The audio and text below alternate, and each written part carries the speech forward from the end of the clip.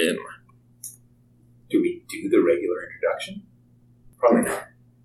Or probably just... Or this is the introduction, maybe. Yeah. Hey, what's up? I'm TJ from AdLib Heroes. Hello, I'm Riley from also AdLib Heroes. I'm Joey from AdLib Heroes. Bev is not able to join us for this quick recording, but we wanted to talk a little bit about the fact that we are planning to move away from Dungeons & Dragons being the system we use to run our game. There's been several actions taken by Wizards of the Coast, which is the company that owns Dungeons & Dragons as an intellectual property over the last year or so, that make it so that we no longer want to be providing them with free promotion. In that it is clear that their values no longer really align with the story we want to tell or our personal values. Exactly. And I mean, I understand if you've bought Dungeons & Dragons, you should keep playing it and enjoying it and having fun. The point we want to make is we don't believe that this company should get any more money from us or any support that might lead to someone choosing to buy their products. We'd like to kind of go over the reasons for that because we'll be distancing ourselves from the system, but we will be continuing the story. So the first way you're going to see that is we're going to be doing some lore changes to move away from things that are part of the Dungeons & Dragons intellectual property. For example, we'll no longer be referring to the realm that fairies come from as the Feywild. We'll instead be referring to it as the Dreamlands, a realm where dream logic takes precedence. Right. Still, fairy tale logic and weird things happening in just different names. Like time doesn't work the same, and we haven't really dealt much with the realm, like the waiting realm of the dead, but we're going to start calling that the Darklands. Cool. We aren't going to use the Dungeons & Dragons division of the Abyss and Hell as being separate places. Demons and devils now live in the same place, and to my mind within the lore, what that's going to mean is the devils run the hierarchy and the demons are the wild urges that run around. So demons will remain chaotic, devils will remain the masters of the order, and so they're like the skeleton of hell. Okay. I want to... So, while Wizards of the Coast doesn't necessarily own Tiamat to increase the distance, because when you're talking about a tabletop role-playing game, Tiamat tends to mean Dungeons & Dragons five-headed. The specific dragon god. Yeah, I want to change the god of evil dragons to Leviathan. There are descriptions of Leviathan as being like a knot of serpents and dragons all tied together. Like, the idea of a rat king where a bunch of rats are tied together. Yeah. I want our version of the evil dragon god to be all kinds of dragons knotted together in a single chaotic will. A dragon king, if you will. A dragon king. Weird. Yeah. And then we will no longer be using Lolth because Lolth is, I believe, their intellectual property. The evil goddess that dark elves worship is now going to be Lilith, who is the mother of monsters from Sumerian and biblical theology. Mm-hmm. And the replacement for Tiamat, what was the name again? Leviathan. We need to have a new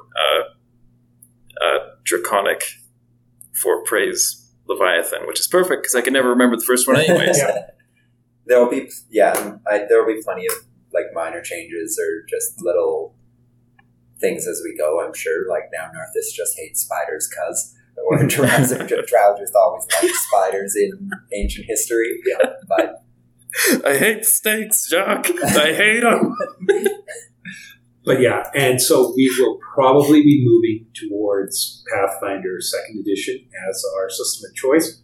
We're still doing some research, making sure that the characters fit over. There are some abilities that the characters have been relying on so much that we need to make sure that whatever new system we choose gives us a way so that... as some version. Like Olivia needs some version of the disguise self spell. Yeah. Mm-hmm.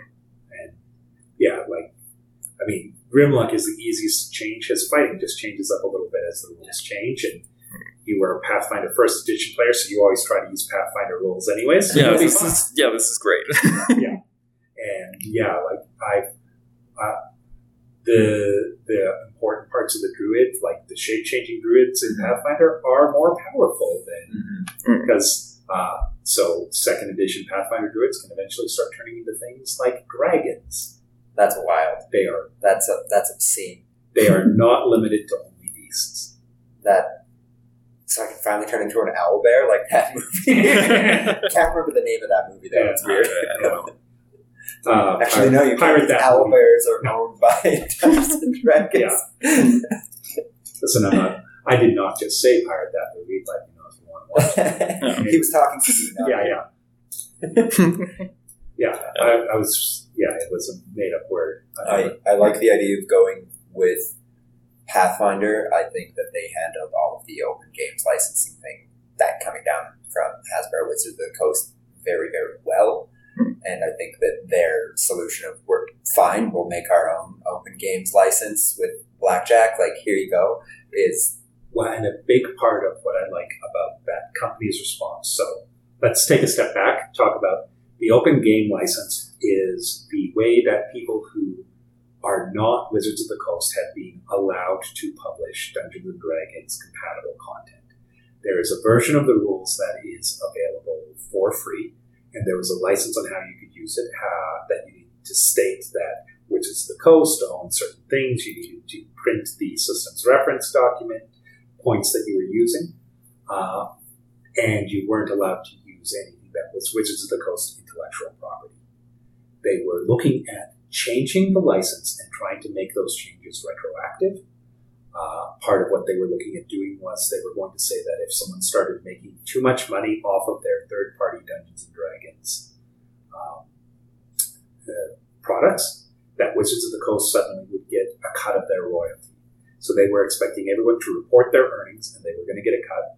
They were saying that any intellectual property anyone developed within the open gaming license, Wizards of the Coast had the right to use that for themselves without paying anything to the original creator of that intellectual property. Which meant that if I had published, a D&D module under the open gaming license based on my novels, then all of a sudden Wizards of the Coast could use every character from my novels as though they own them without consulting me. all of your world and cities and Pantheon and Yeah, and so that was more about people who were publishing and trying to make a living off of it, but they were trying to retroactively change the rules and claim a bigger piece of other people's work. We found out about this through documents that leaked out from some of the companies that they were working with, and the community, to their credit, said, we won't stand for this. And the most amazing thing they did is when Wizards of the Coast refused to respond to the fact that the community did not accept these changes, the community started canceling their subscriptions to D&D Beyond, which is the one recurring source of revenue that Wizards of the Coast has. So people said, you can't have our subscription fees anymore. And all of a sudden, Wizards of the Coast, when the money started to go away... I think the extremity of how quickly people canceled their accounts is also a big deal. The website crashed. The D&D Beyond website crashed because of how many people were logging on in one day to cancel their accounts. I mean, the way I've always said it is, this is a hobby where you and 5 of your friends get together around a table and make a bunch of people who are insulted if anyone ever tries to tell them what the rules are. And the company that sold us the book so that we could play the game that we never had to listen to the rules said, hey, we're changing the rules and it's not in your favor. And I don't know if you've ever run a game, but if the mayor says that to the players, they burn the town to the ground. So all the players across the world burnt the Wizards of the Coast to the ground. You wrote a game and have been profiting off of a game whose primary goal, whose primary, most cliched classic dungeon is go kill a dragon, take the gold it's been hoarding, based off of a book that is about going to kill a dragon and take the gold that it's hoarding, and you expected us all to be like, yeah, be a dragon, hoard the gold. And to their credit, Paizo, which is the company that makes Pathfinder, they had been publishing under the Open Gaming License with an eye towards the fact that they didn't want to be bound by it because they were people who used to work for Wizards of the Coast before 4th edition D&D came out. They didn't like the changes, so they made their own company, and a bunch of people left D&D for Pathfinder when 4th edition came out. And then 5th edition has a problem, and the people at Pathfinder said, yeah, no, we're ready for this problem. And what we're going to do is we're going to make our rules free because our rules are no longer as closely tied to D&D as they once were. And the other thing we're going to do is we're going to make our rules free and make them managed by, they're looking at setting up a nonprofit. So if someone bought the company that owns Pathfinder, they still wouldn't get the license to Pathfinder's rules. A different nonprofit is going to own it. They're basing this off of, I think it's how, I forget which programming language. I can't. Yeah. I don't know. But yeah, they saw how this worked for computers to make sure a company couldn't own this one programming language, and they said, we can do this with our rules. Mm-hmm. And they have invited all kinds of smaller companies to join them, and these smaller companies are allowed to also give their rules to this nonprofit to keep it free for open creation. The idea being, again, I'm getting really inside baseball here. You can't copyright the rules to the game. A game, you can only copyright the expression of the rules. So you can't copyright how to play Crib, but you can copyright a book that explains the rules of how Crib works. And D&D is the same. You can copyright your expression of the rules, the way you wrote out the rules, but you can't actually copyright the rules. The only thing you can copyright is the narrative side of things. Mm-hmm. And so this is one of the things that came out, and because of Pathfinder's response to Open Gaming License, that's kind of where we're leaning. It helps that most of us have some experience with Pathfinder, and it's a very similar game. Basically, it is the stepsister of D&D. Yeah, they took 3.5 and just flat out made it better. Initially, they took 3.5. It's still really crunchy. The first edition of Pathfinder is still really crunchy and really rules heavy, but it's not so much that level of in-depth, and it is a lot more revised and a lot easier to understand. It is a rules-heavy, crunchy game. Yeah. And second edition is the same. You'll see an increase in the complication of rules, but I do not think it's inaccessible. I think they will be able to understand it. Absolutely. And to go back to why we're looking at leaving Wizards of the Coast, Open Gaming License is the only thing that happened in the last year. So back in about August, there was an issue with a set of books they released called Starjammer, which was about basically taking airships into space. And they decided to release a race called the Hadozi as part of Spelljammer's set. And the lore they put out for this race was they were a group of monkey people that had been previously enslaved by powerful wizards, but they were such good-hearted, kind people that it just made them stronger. They don't feel pain as much of other people, and they had forgiven and no longer had a quarrel with the wizards who enslaved them.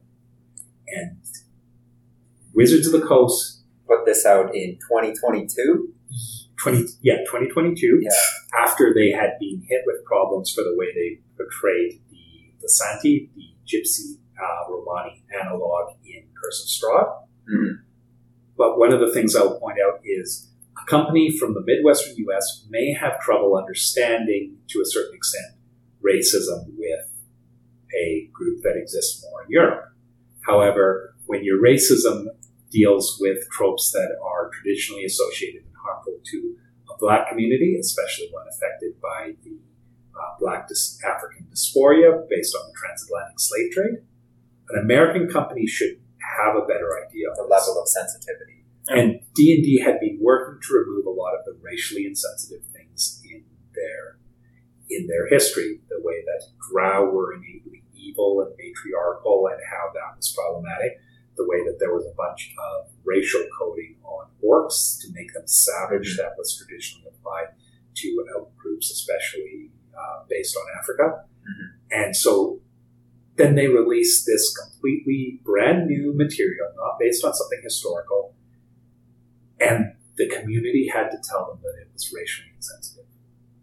Now, part of the reason we didn't leave Dungeons & Dragons over this is when the community called them out for it, they corrected the text and recommitted, including hiring diversity experts and inclusivity experts, new editors to review all their content. Now, the most profitable arm of the world's biggest toy and gaming company probably should have had that in place. Had it to begin with.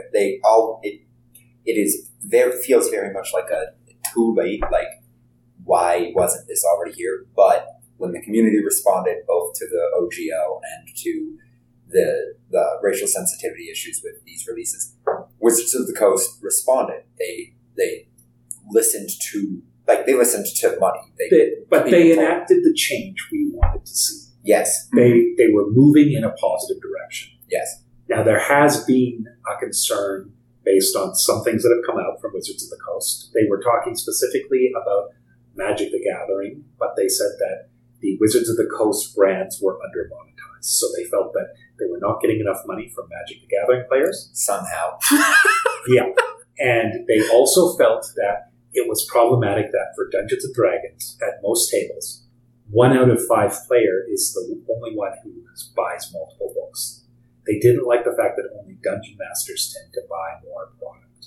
Mm-hmm. So they have been looking for ways to monetize that. Their upper management is now all people who come from the video game industry, people who brought us things like microtransactions and loot boxes and other problematic monetization that they're trying to work into Dungeons & Dragons. Mm-hmm. Now, we've felt comfortable up to this point still playing with this game. Because we have already purchased these books. We don't plan on buying extra parts. We own these books. Yeah. So if they felt like moving that way, we would have to evaluate it when they got there. Yeah. But their most recent controversy is one that we cannot give them another chance for. So this is, again, a Magic the Gathering thing, but it is the same company. It is the Wizards of the Coast arm of Hasbro. And there was an individual who received a set of Magic cards that had a similar name to a release set. So I think it was like Rise of the Machines. And while it was unreleased, he got a box of Rise of the Machines Aftermath, might be the name. I'm not certain. I'm not a Magic Gathering player. But there's like a colon to call it a sequel. Mm-hmm. And a Wizards of the Coast distributor sold this guy these cards because Wizards of the Coast supply chain did not carefully lock down their unreleased product. Mm-hmm.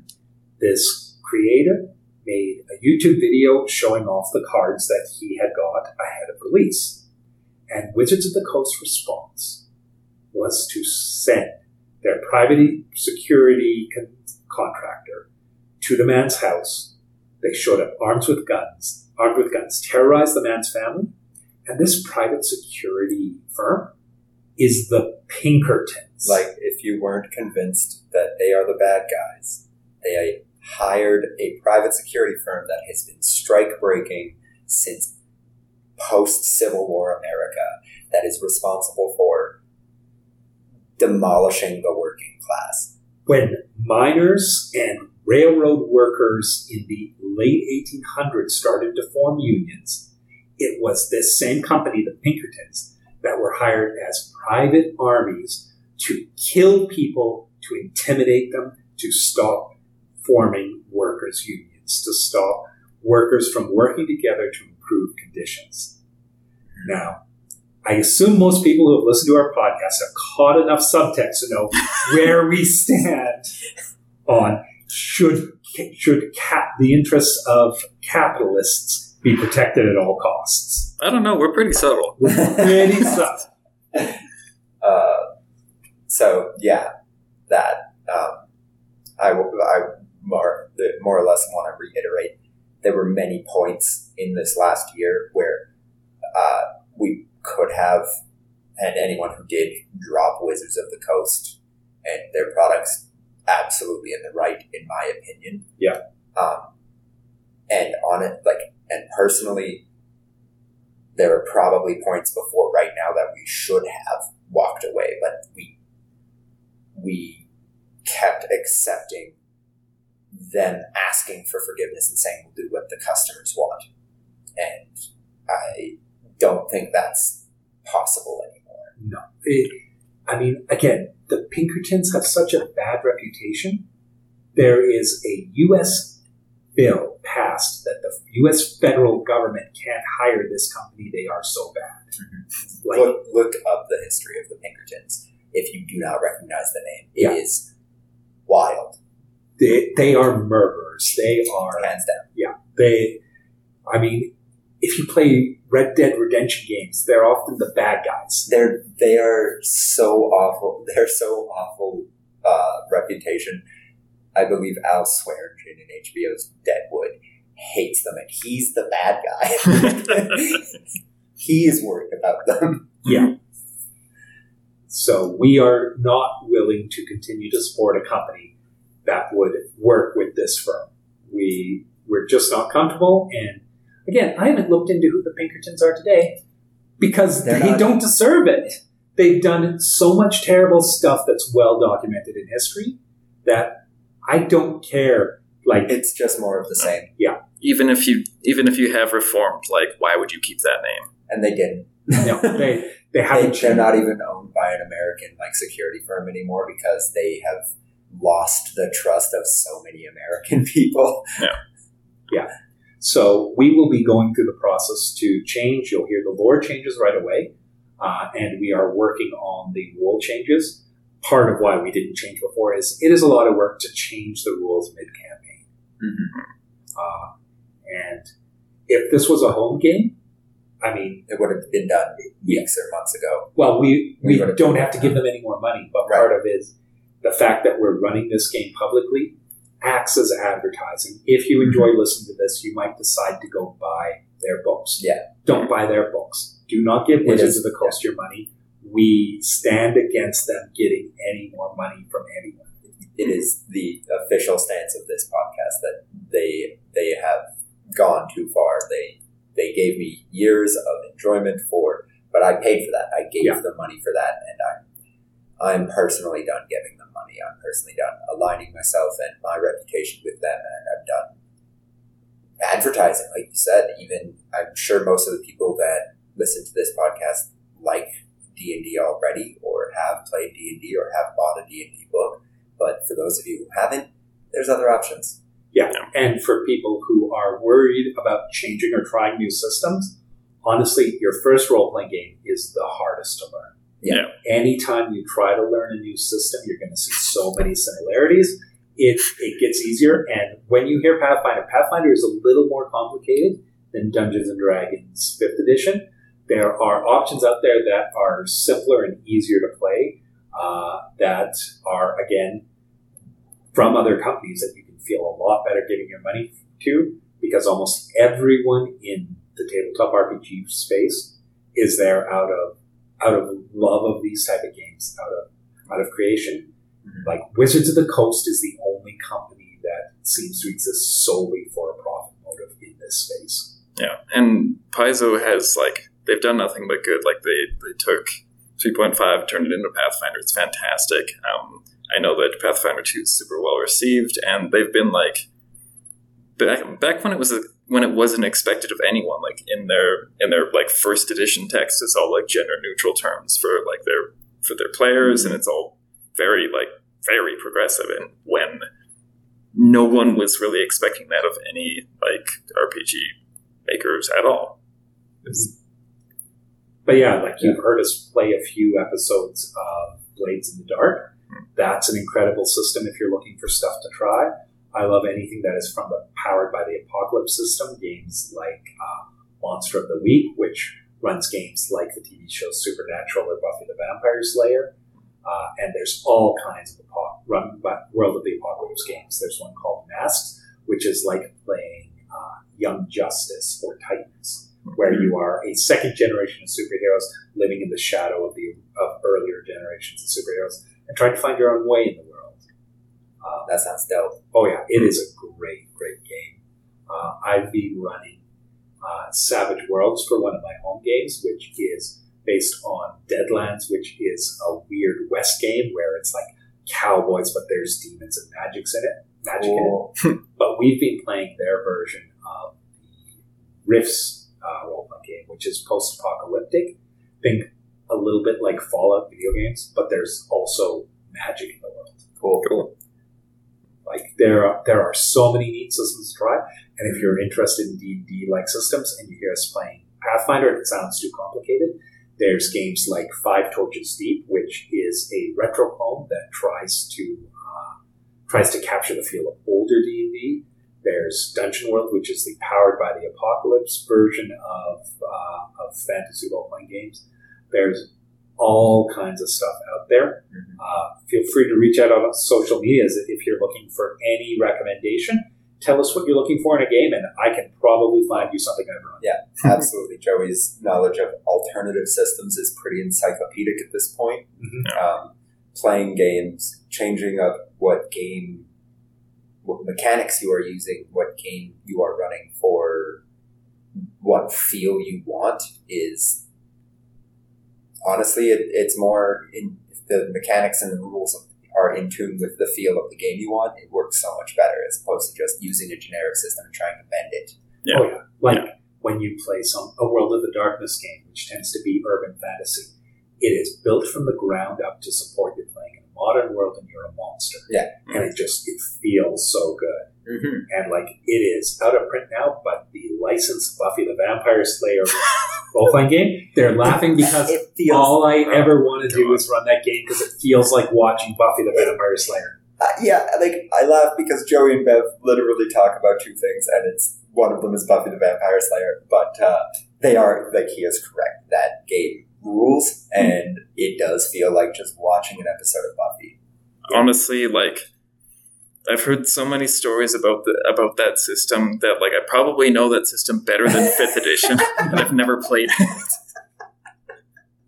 So, if you'd like to play Buffy the Vampire Slayer, the role-playing game, contact me at Live Heroes on Facebook. Just reach out. We'll have a guest player or something. Yeah.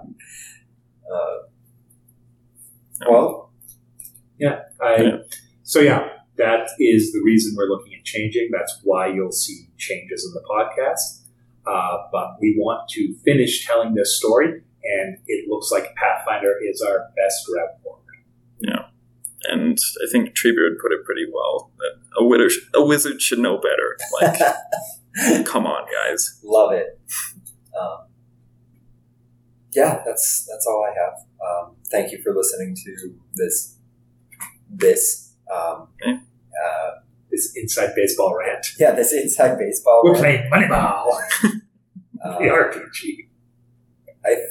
Again, if you have any questions about other systems or anything, reach out to us on social media. We'd love to hear from people. I can figure out how you can play Moneyball as an RPG. Actually, I think that's just playing fantasy baseball. There's probably a baseball episode of Buffy. It'll probably work. Nope. There's a swim team? Yeah, there's a swim team episode. Oh, okay. Basically the beach episode. Okay. Well, it's the boys in the swimsuits in the swim team episode.